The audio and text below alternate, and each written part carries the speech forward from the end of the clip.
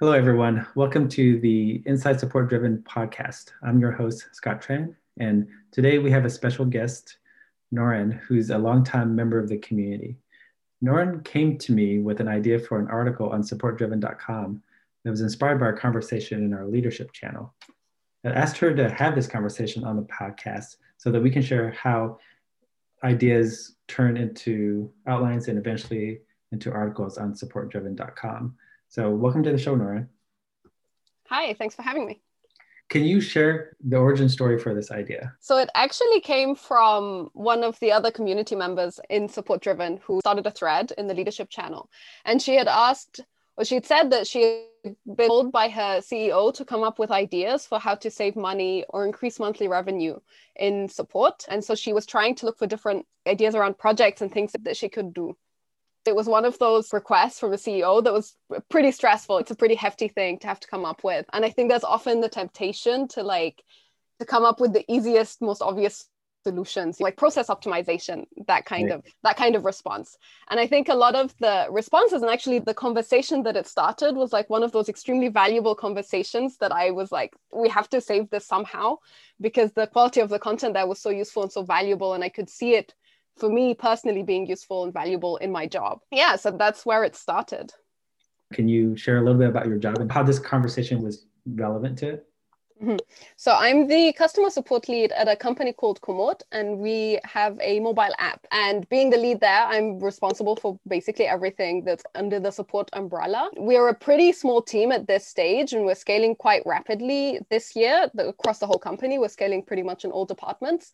But especially from the support side, I came into it with the hope of setting up real structure around support and helping the team really develop in a way that's that's most valuable for the team and most useful for the company. And so it was the first time I'd say that I've been in a position where I'm the sole decision maker about how we spend money and what we do and where we optimize and how we prioritize different things. And it's been, I wouldn't call it a struggle, but it's been a really interesting experience for me in the sense of trying to figure out what are the things that I really want to invest the company's money into, and where are those things, and how can I demonstrate like the value of that, why it's worth the company spending money in that direction.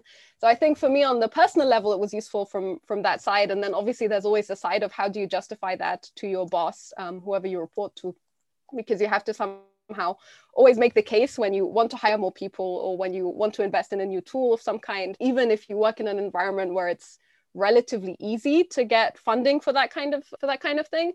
It's always nice to feel like you're making the best decision possible from all sides. And so out of this conversation, what kind of article do you want to write that was inspired by this conversation? Originally, I was focused on summarizing the conversation and touching on all of the salient points that had been talked about.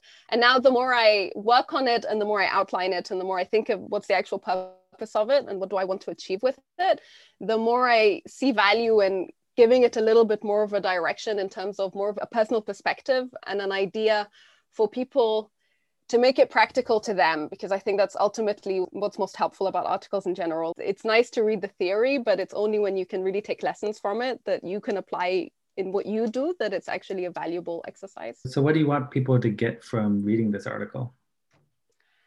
I want them to feel like if they do have a similar problem, or if they are in the position where they are making a lot of decisions around money and spending, and also having to argue for money and spending, that they are able to make the case for it in the best possible way, and that they themselves feel as confident as possible within that decision, with the decision that they're making and what they're spending their money on as they can be.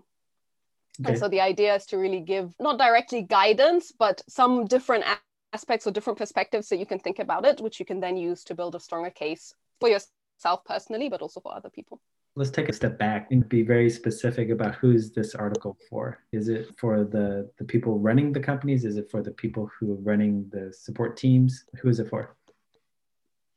I would very much say it's for people who are pretty much on my level, or who, like, depending on what level their support department is at, or who are a little bit higher in terms of head of support, director of support, that kind of position, where you are also in that position to make decisions around budgeting, hiring, forecasting, and so on. Maybe choosing tools, deciding options, deciding strategy.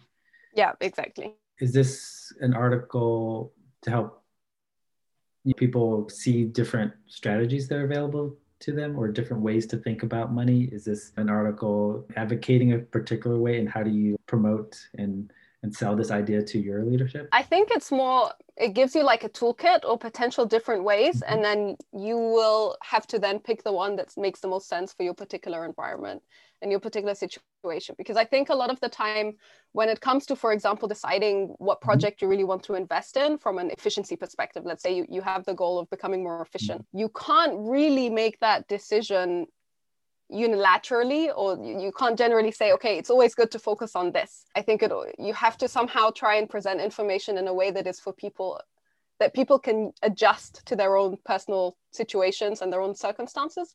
And so I'd say it's more of like different perspectives and different ways that you could tackle the same problem. Okay, so would this be an article that kind of shares different ways to make the case for, for your strategy, for your choice? Yes, exactly. And honestly, a lot of the content that came out of that thread was also just around, these are some of the ways that you could use, or some of the data points that you could look for to be able to make the case. But then it always depends what kind of industry you're working in, what kind of team size you have, how much money you have, what your general budget looks like. So do you see this article being a guideline or a template on how to make the case for different strategies, whether you're making the case to be more efficient or whether you're making the case to hire more people?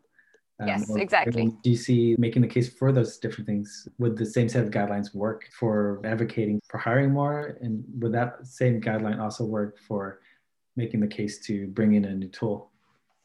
I think so. I think fundamentally what you need to have in terms of alignment and agreement across the company is, what are the things, like what's your actual focus when it comes to spending money, and what's important to you as a company when it comes to spending money.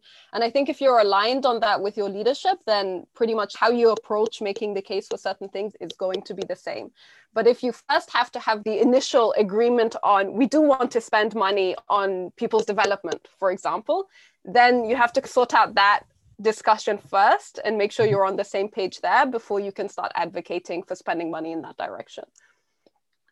Okay. With this article, do you think there's an opportunity to share a personal experience of making the case, or do you see it as more, here's a bunch of good ideas and you're going to have to pick and choose for whatever's going to work best for you?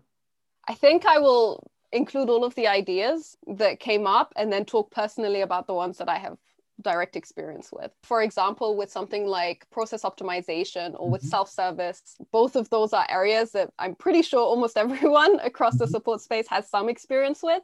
Right. And so those are ones that you can include personal experience with as well. But then with others, it really depends. One of the points that I would like to include is this idea of pitching an MVP version of what you want to do and then trying to test it. And this is something that I haven't done this yet, but I immediately jumped on the idea because it's something that I now want to do with my own team. Yeah. So in some ways, yes, in some ways, no.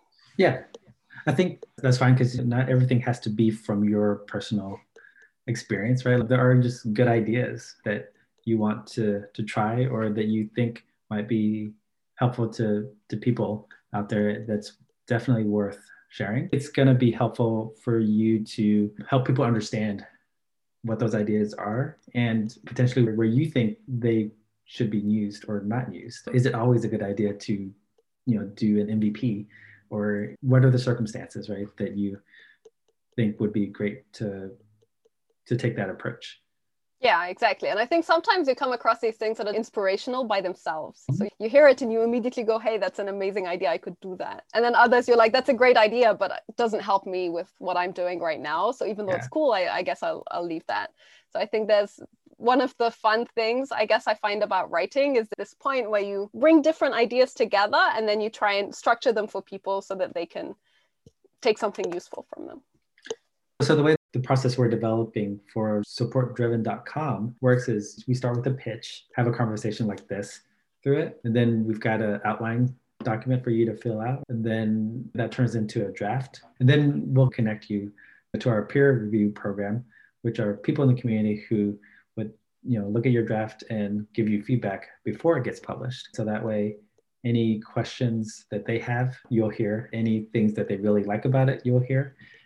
That way, you're getting feedback from real people, because the peer reviewers represent the audience, and then you can tune and update your article to based on their feedback.